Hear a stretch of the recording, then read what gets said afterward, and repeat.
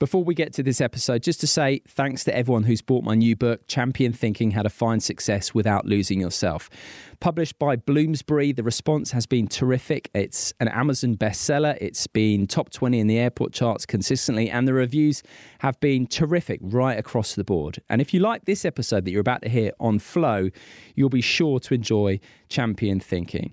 Head to my website, simonmundy.com, or Amazon, Waterstone, Smiths, places like that to get your copy.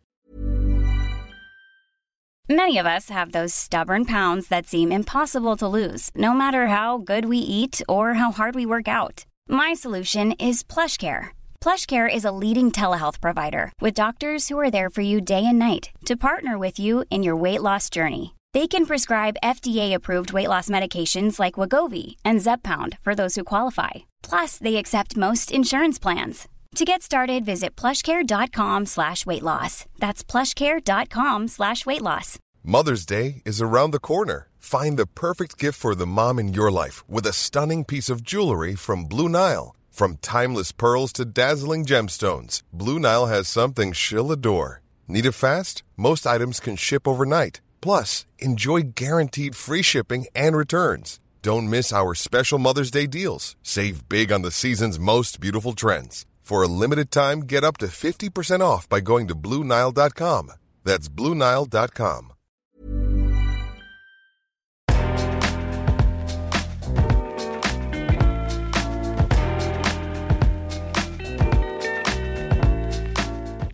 Hello and welcome back to the show. The Winter Olympics got underway just a few days ago in Beijing, which makes today's guest very timely. I am speaking to Amy Fuller, a former pro snowboarder who competed in 2 Winter Olympics herself and who's a big part of the BBC's broadcasting coverage on TV. I read Amy's book. It's called Fear Less, Live More ahead of our chat. And dealing with fear is the theme of this conversation. We talk about Amy's 2 Ps, preparation and perspective, her ladder of excitement, and that favourite subject of mine, flow, where we are totally immersed in the moment, among many other things. So let's dive in. Here is Amy Fuller.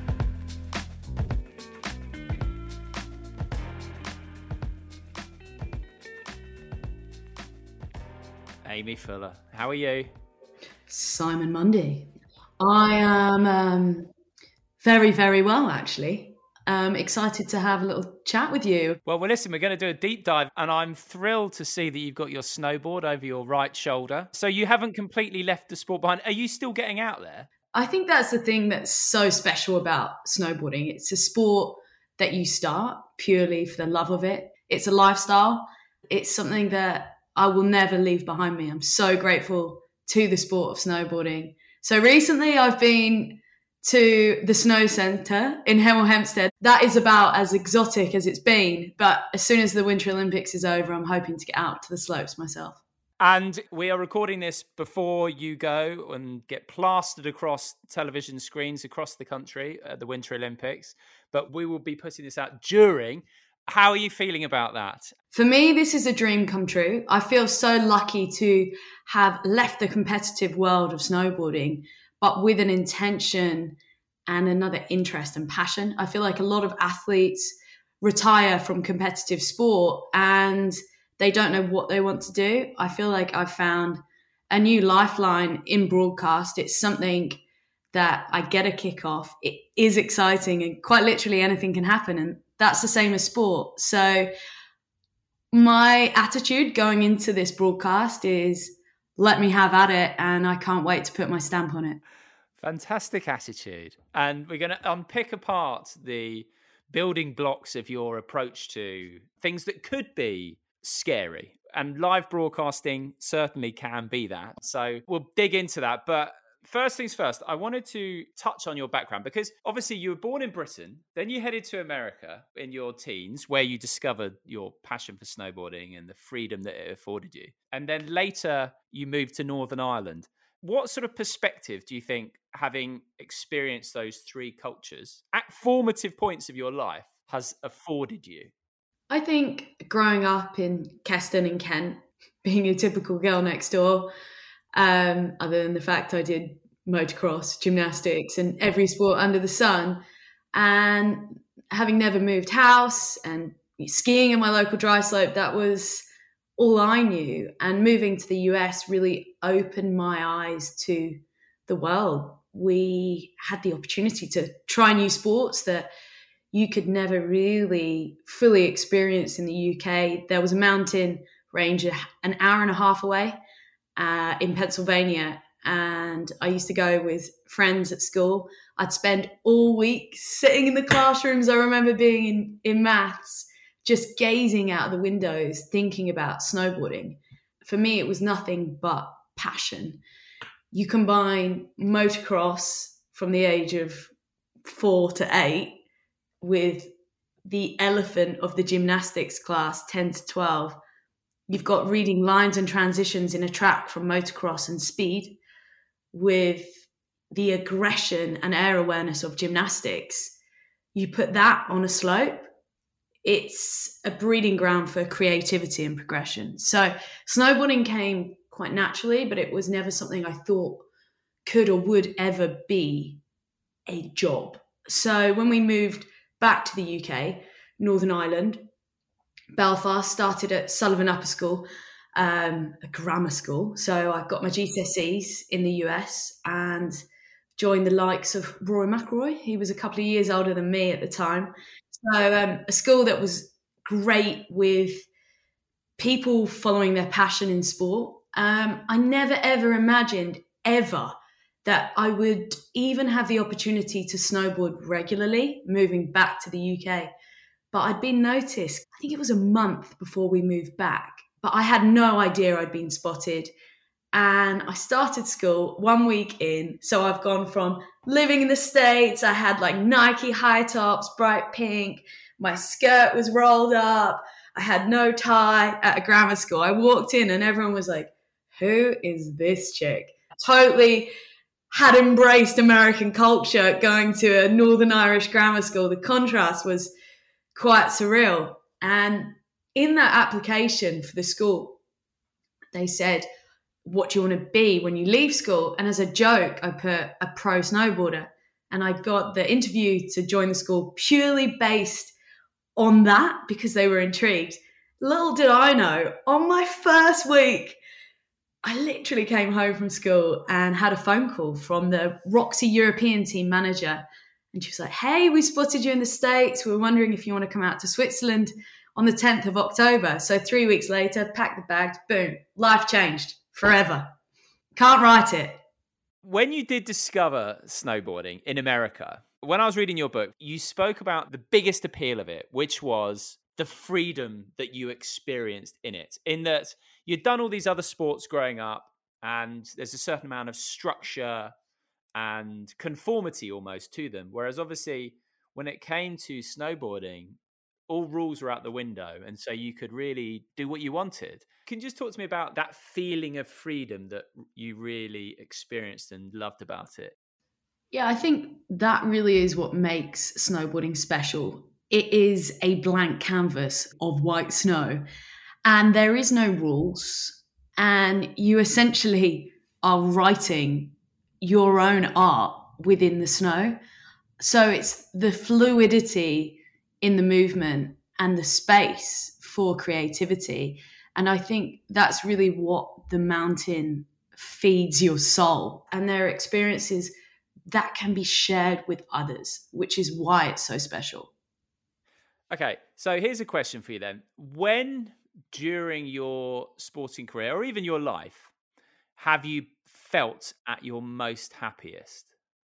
You know what? That's a really good question. So I'm at my happiest when I'm surrounded by my people. Friends and family are everything to me. And my dream day is a day on the boat, wake surfing.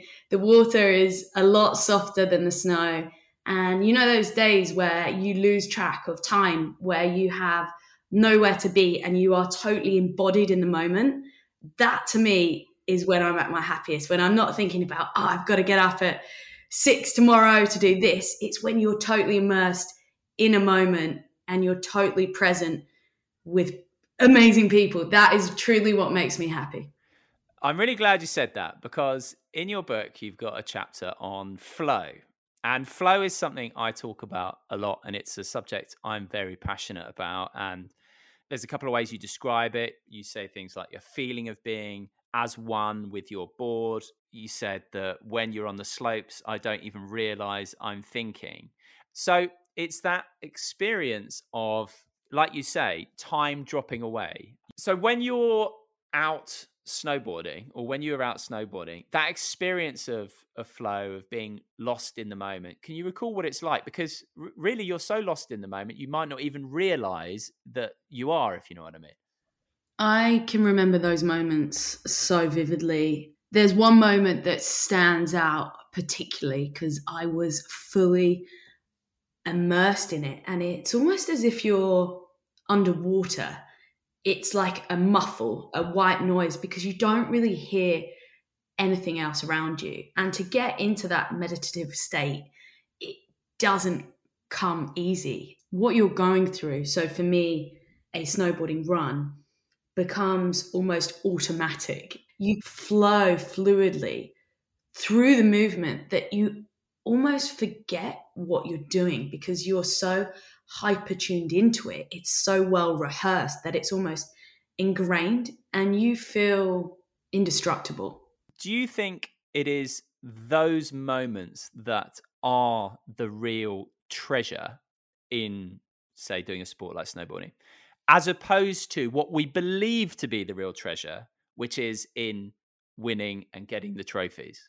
Yeah, I think the treasure is more than the moment you see at the top of the podium. The treasure comes with the hard work that's done in the dark, the moments that make you, the building blocks. Each building block, each level you step up in progression, in anything in life, you are unlocking a little piece of treasure because you are growing. How would you encourage anyone to be able to find those moments of flow in their life? I'd say consistency is key and being dedicated to your craft, whatever that may be. If you invest time into something, that is where you gain and reap the rewards of being able to take it to that next level, that space where it is automatic. You feel comfortable and you are at one with whatever it is you're doing. So consistency is key in everything. Let's talk then about fear. So you define it in two ways in the book. And the first is that fight or flight. So a firework goes off next to me. I leap out of my seat. My whole nervous system is lit up like a Catherine wheel.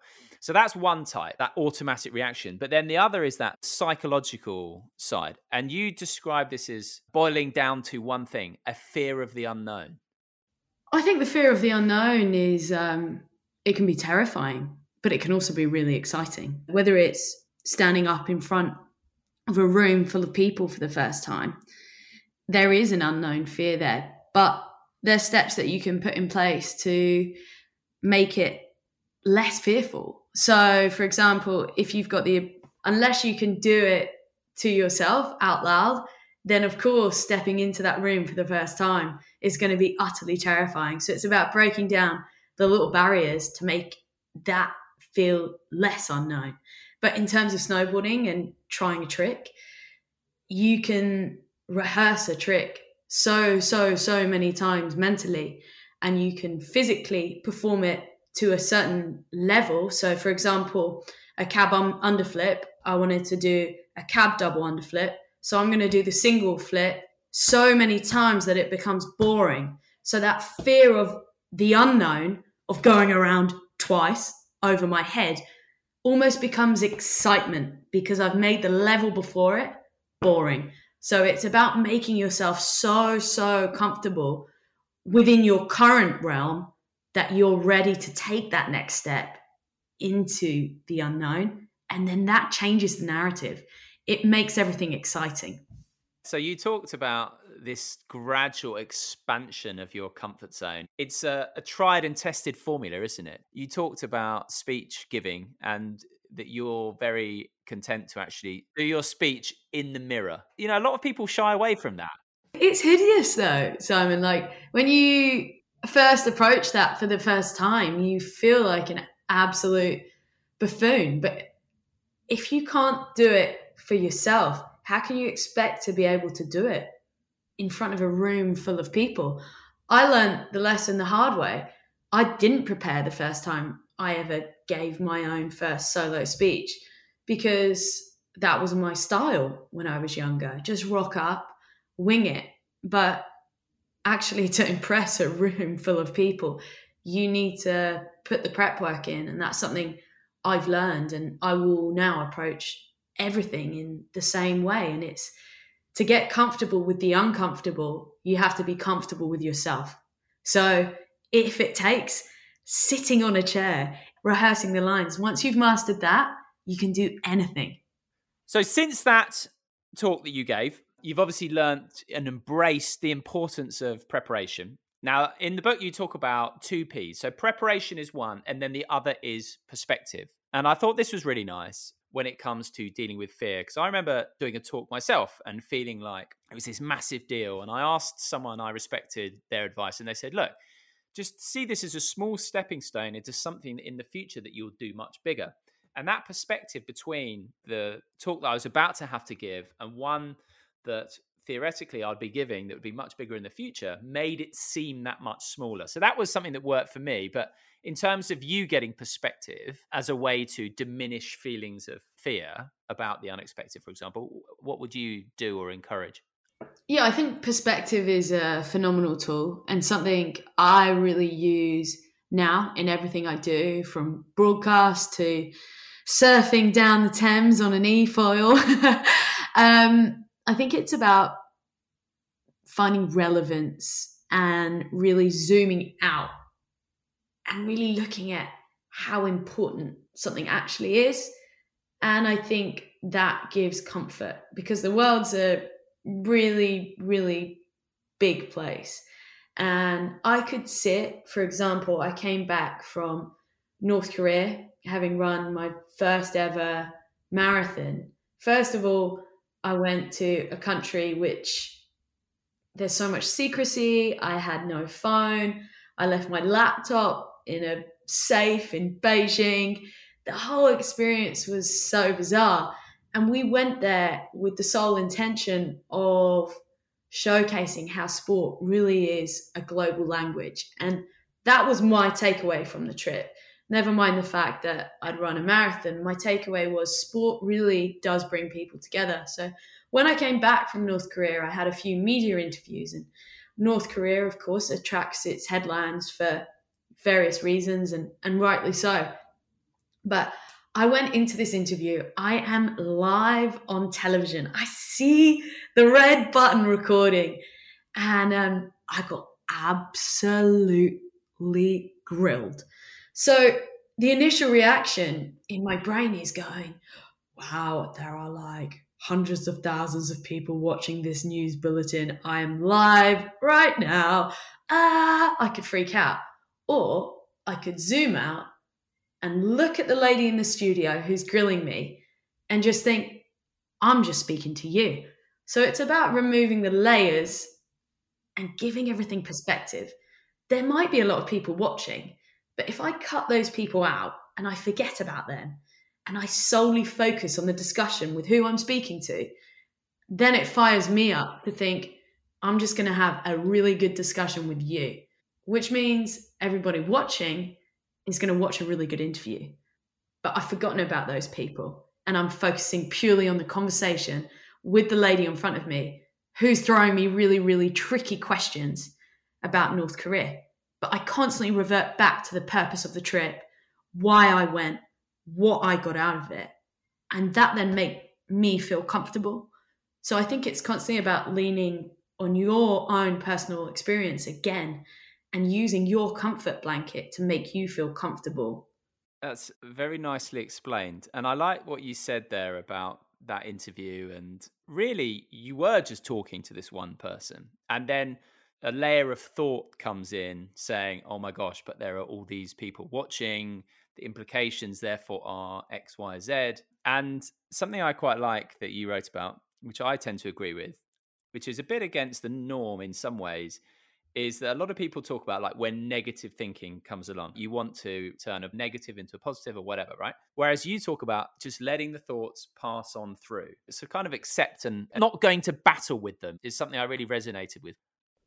Yeah, I think everybody experiences the process of negative thoughts, probably more so than positive thoughts. Let's be honest. Definitely. Negative thoughts constantly creep into our brain, but I almost see it as a filtration system. So when I am really struggling with something, so say let's use running a marathon for the first time as an example, because a lot of people can relate, or even maybe it's going for a run for the first time.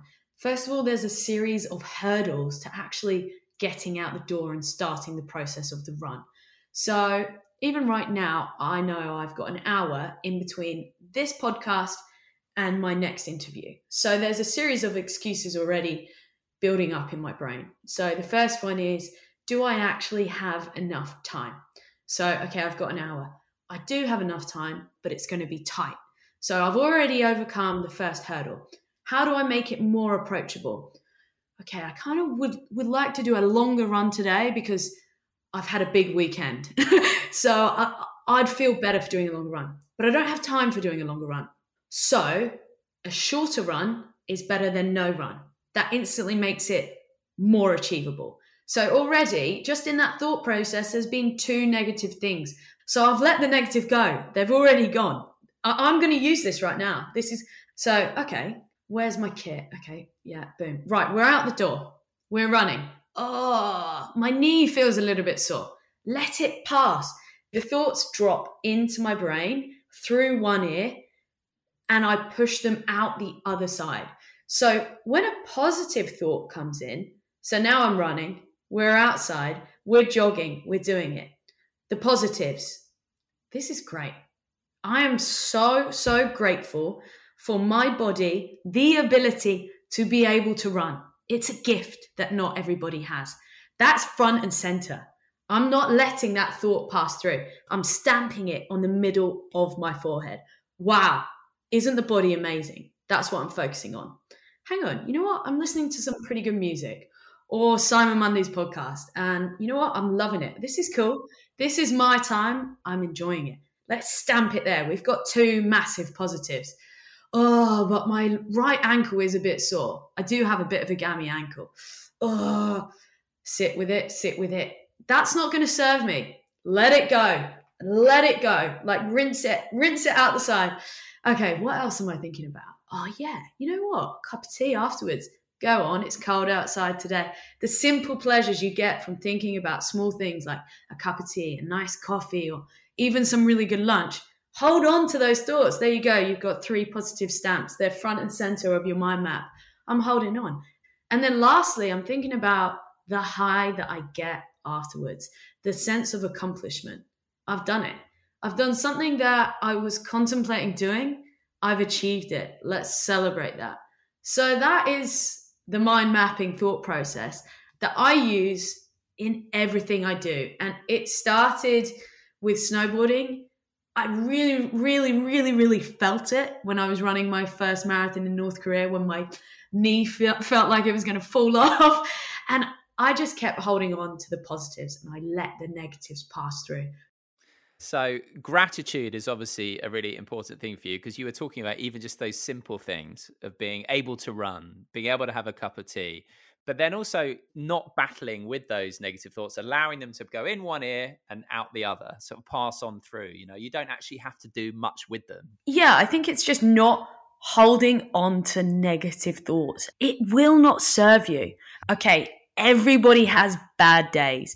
Everyone has shocking moments and life can be traumatic. But if they're things that just won't serve you, just let them go.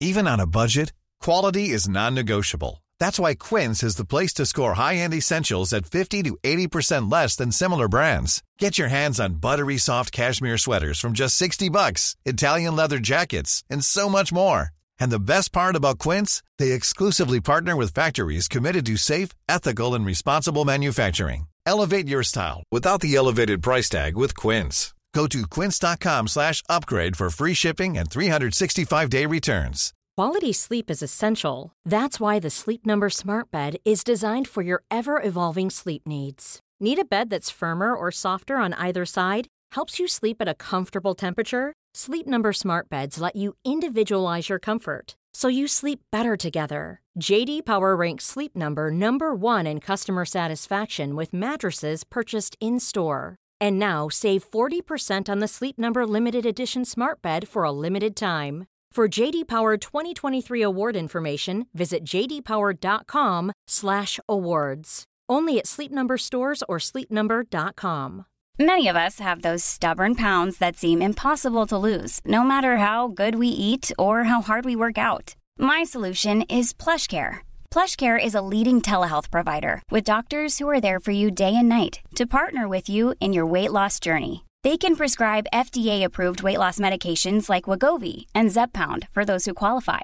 Plus, they accept most insurance plans. To get started, visit plushcare.com/weightloss. That's plushcare.com/weightloss. Now, you say life can be traumatic. You have a chapter called SHIT Happens. And this is something I quite enjoy as well. This idea of not really leaping to judge something as good or bad, because we don't know. And you're obviously someone who believes that things happen for a reason to a certain degree. Can you just tell the story of when you landed on your arse and broke your coccyx? Yeah, so I was in Keystone, Colorado. It was one of my first years, sort of really traveling with the senior team.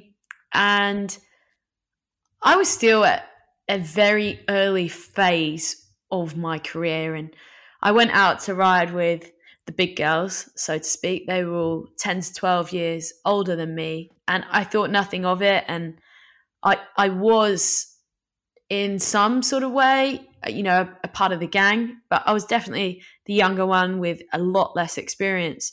And we do something in snowboarding called a train. It's actually really dangerous. I don't know why we do it, but one person drops in, the next person drops in, and we all follow each other like Skittles, ping-ponging off the jumps. So there's 4 jumps in Keystone. They all get progressively bigger. So rider 1 hits the first jump, the next person drops in, the next one drops in, and there are about 4 of us. And I remember not loving the shape of the jump. They're quite short tabletops, but very steep and whippy. So they really ping you up in the air, but with a very short and steep landing. So very little room for error.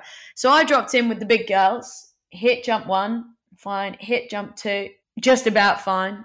And then I sort of had fallen behind a little bit. So I thought, I've got to catch up with them. So I put the foot down, essentially put the foot on the gas, and I approached jump number 3 with just far too much speed.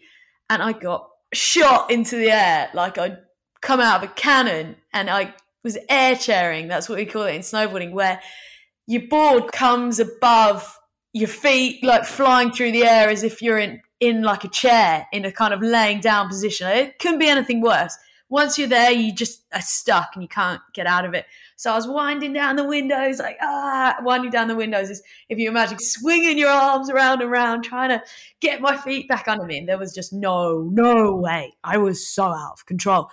And I landed and impaled myself on the flat. So I missed the whole landing. And it was as if you dropped me from a 1-story building just smack onto my bottom. And I just remember the bones in my ass moving inside my snowboard pants. It was horrific. But the blessing in disguise with that was I hadn't had much time to do my preparation for my A-levels. It was December, so it was the first year of upper 6. And I remember coming back, kind of sitting with the thought process of having broken my ass. And I spent 2 weeks lying on my stomach, doing my coursework. And the real takeaway for me was that I had hurt myself. It had made me aware of injury. It also made me aware of those style of jumps, which obviously took further into my career and how to approach that. So to walk away still somewhat intact and to be able to finish that year at school to some sort of level was also really important to me. So those were the bits I took away. And you said that you took it as a sign that you just needed to slow down more generally as well. Yeah, I think, snowboarding, my career, it kind of happened all very quickly. It went from nothing to being sponsored by Roxy and eventually Red Bull and, being one of the main faces on the international tour, competing at X Games and the World Snowboard Tour events. And it happened very quickly, but with very little background in the sport. I hadn't ridden the amount the other girls had. I hadn't spent the time on big jumps. I'd just never done it. I was new to the sport, but I was progressing quickly, and that's when injuries happened. So I think, a real moment of perspective there, and I learned a lot from that injury. And I think every injury you have, you learn something about yourself, and there's something that you then take into the next phase of your journey. When it came to moments like that or other difficult moments in your career, something that really shone through is how important your support network is to you, your family, your friends. And there was that beautiful line that your mum came out with, because you were having a bit of doubts about reaching the Olympics, the Winter Olympics. And she came out with that line, "You're going to the Olympics unless someone tells you otherwise." So there are a couple of things. First of all, the importance when it comes to dealing with fear of a support network, our ability to be vulnerable and open up. And in doing so, actually, fears can really be allayed in the sharing of that. And that's something that really came through, the power of a support network for fear. Yeah, I think that message that my mum shared with me, her thoughts on my Olympic campaign, essentially. My mum, my dad, my brother, they are the most chilled, supportive humans ever. I feel so lucky to have grown up in a family where we were allowed to chase our dreams. There was no right or wrong direction. It was always what made us happy. And my mum knew that I wanted to go to my first Olympics more than anything in the world. It was weird because the narrative changed. A year out from the games, I wasn't too fussed. I was chilling, riding X Games, trying to be the first woman to land a double, all of which I achieved, but it created huge distraction, which meant my Olympic dreams were slipping away without me even realizing. And it got to 2 months before the games, and I said to my mum, "Do you think I should go to the press day for the Olympic team?" She's like, "Yeah, why would you not? I'm so far away from qualifying. I don't know if I'm going to go." And she's like, "Yeah, but why would you not go? You're going unless someone tells you otherwise." And that one phrase just landed, and I was like, yeah, you're right. I suppose there was an openness and vulnerability in me just saying to her, I don't know if I can do it. It was that goal was so hard to reach. I was sat in 42nd and I needed to break into the top 24, which meant I needed a top 12 out of 70 girls a month before the games. And then 2 weeks before the games, I needed a top 6 or better, depending on how the rest of the field did. So it felt very, very, very far away. And she just reinstalled that belief. It's totally possible.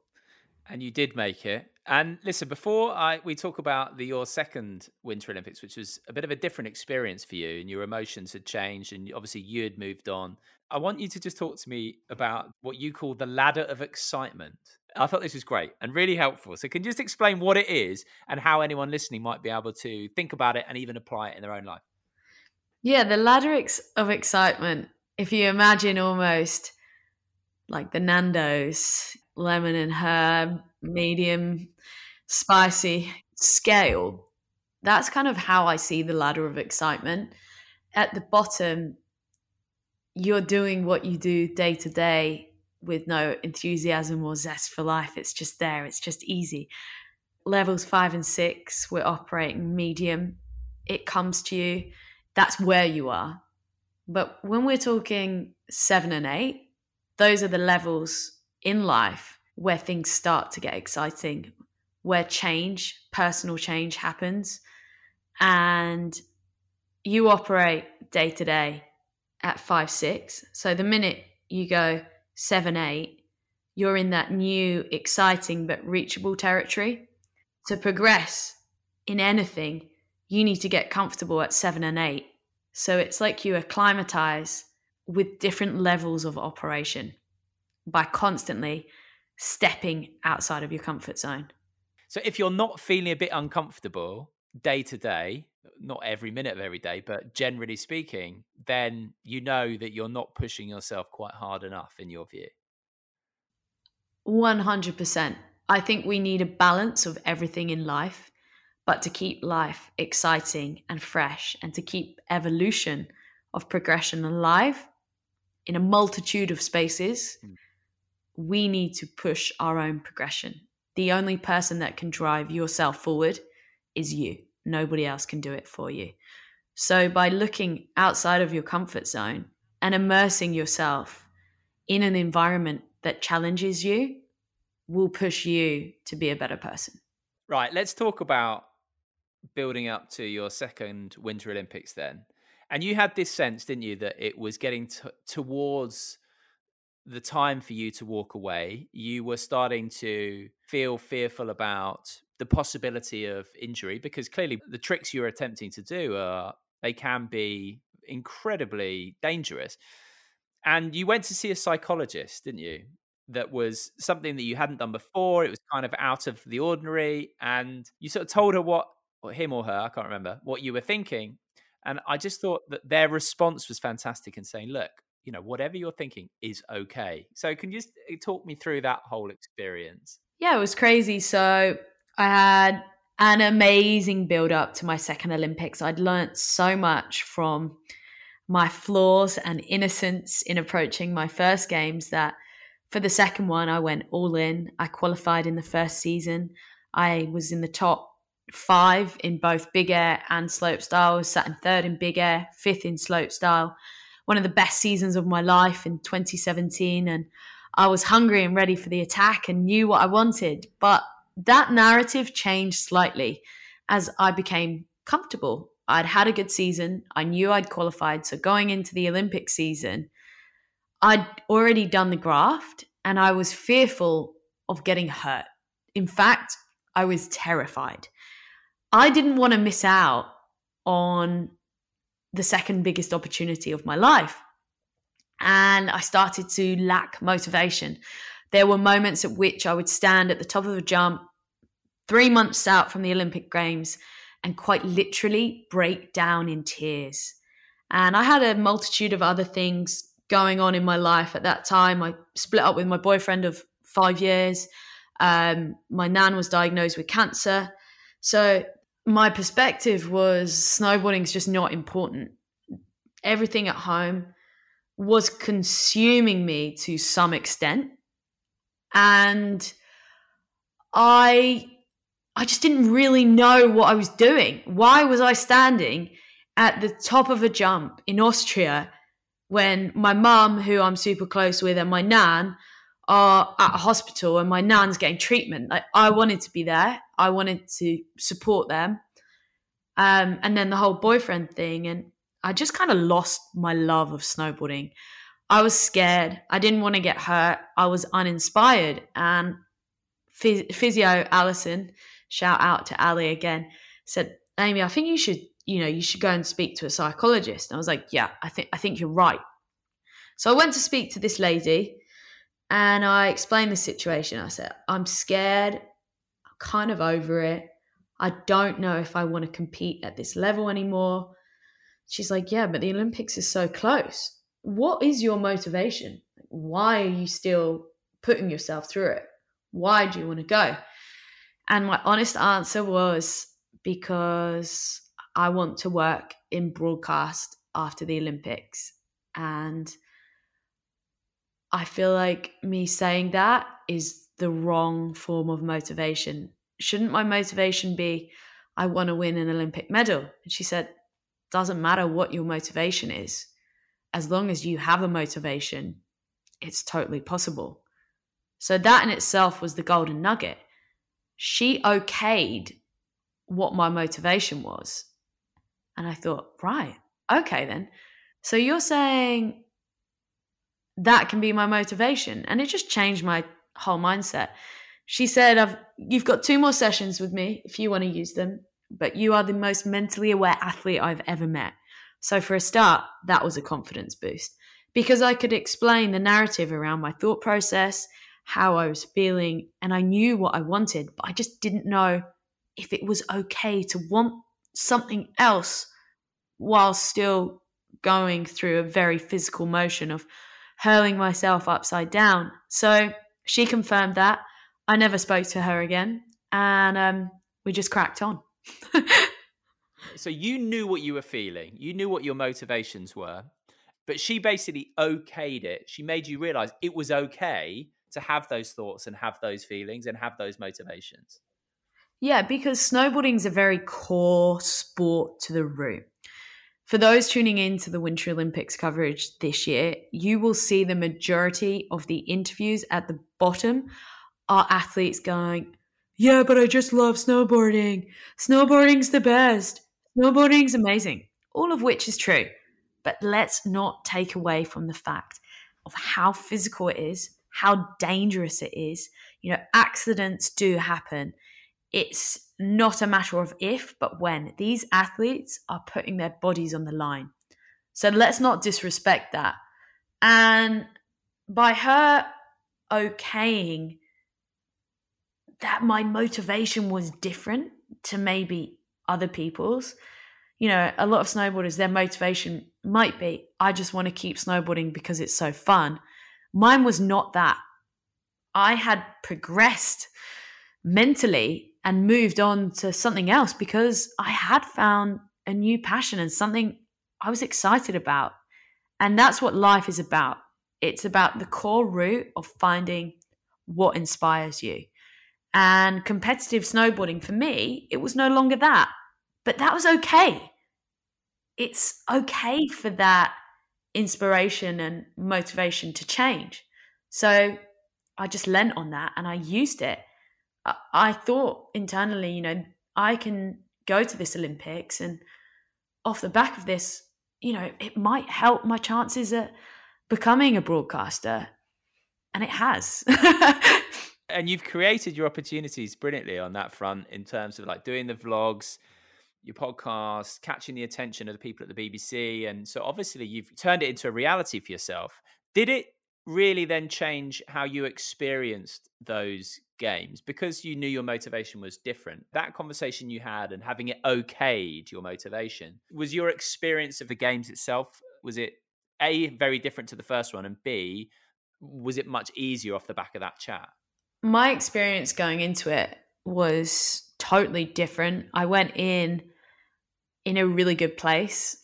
I was happy and I just wanted to totally embody the spirit of Team GB and the Olympics and wholeheartedly embrace that experience. And I did. I had an absolute blast. Performance-wise, it didn't go my way, but I wasn't attached to the outcome because I just turned the narrative around. And again, I just let the negative thoughts leave my brain. And once I had competed, I thought, how can I just totally immerse myself in this and enjoy this experience? And I did. I loved watching and supporting the other athletes.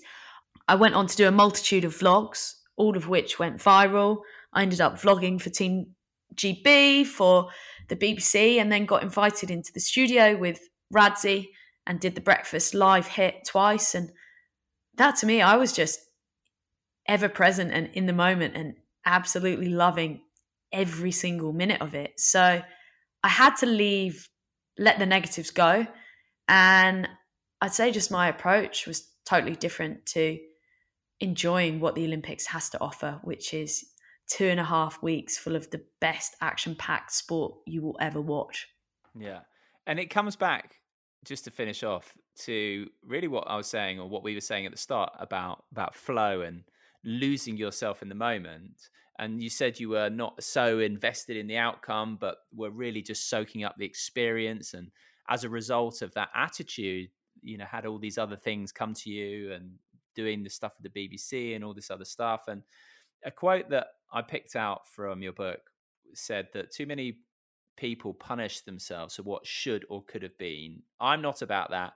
I was happy and content in myself, and that's deep down what life's about. And I think in sport, often it's so outcome orientated, but like your experience as a two-time Olympian and just trying to have as many good days as you can, enjoying the flow along the way, enjoying the camaraderie, whether it be with your family or the other people you're competing with, I think shows another side to sport, which is actually it's just about squeezing every last drop out of every day.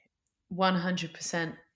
It's about maximizing each and every day and finding a place in life where you're happy. If you're happy, that's what really matters. Health and happiness is everything. And without that, life's not worth living. Very true. Very true. Listen, I hope you enjoy the Winter Olympics. Can't wait to watch you in action. And it's been lovely talking to you. Congratulations on your book as well. And just thanks for coming on. Thank you so much, Simon. I've loved it. You're a star. Thanks. See you, Amy.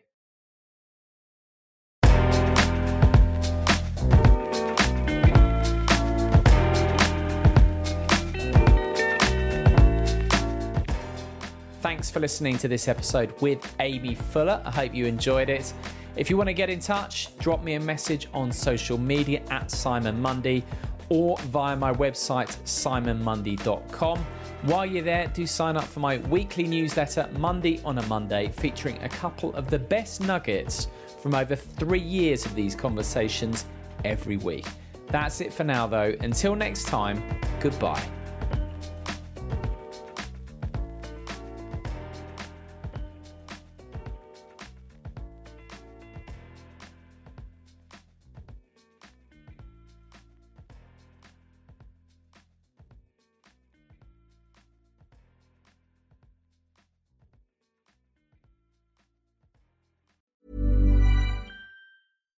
Hi, I'm Daniel, founder of Pretty Litter. Cats and cat owners deserve better than any old-fashioned litter. That's why I teamed up with scientists and veterinarians to create Pretty Litter. Its innovative crystal formula has superior odor control and weighs up to 80% less than clay litter.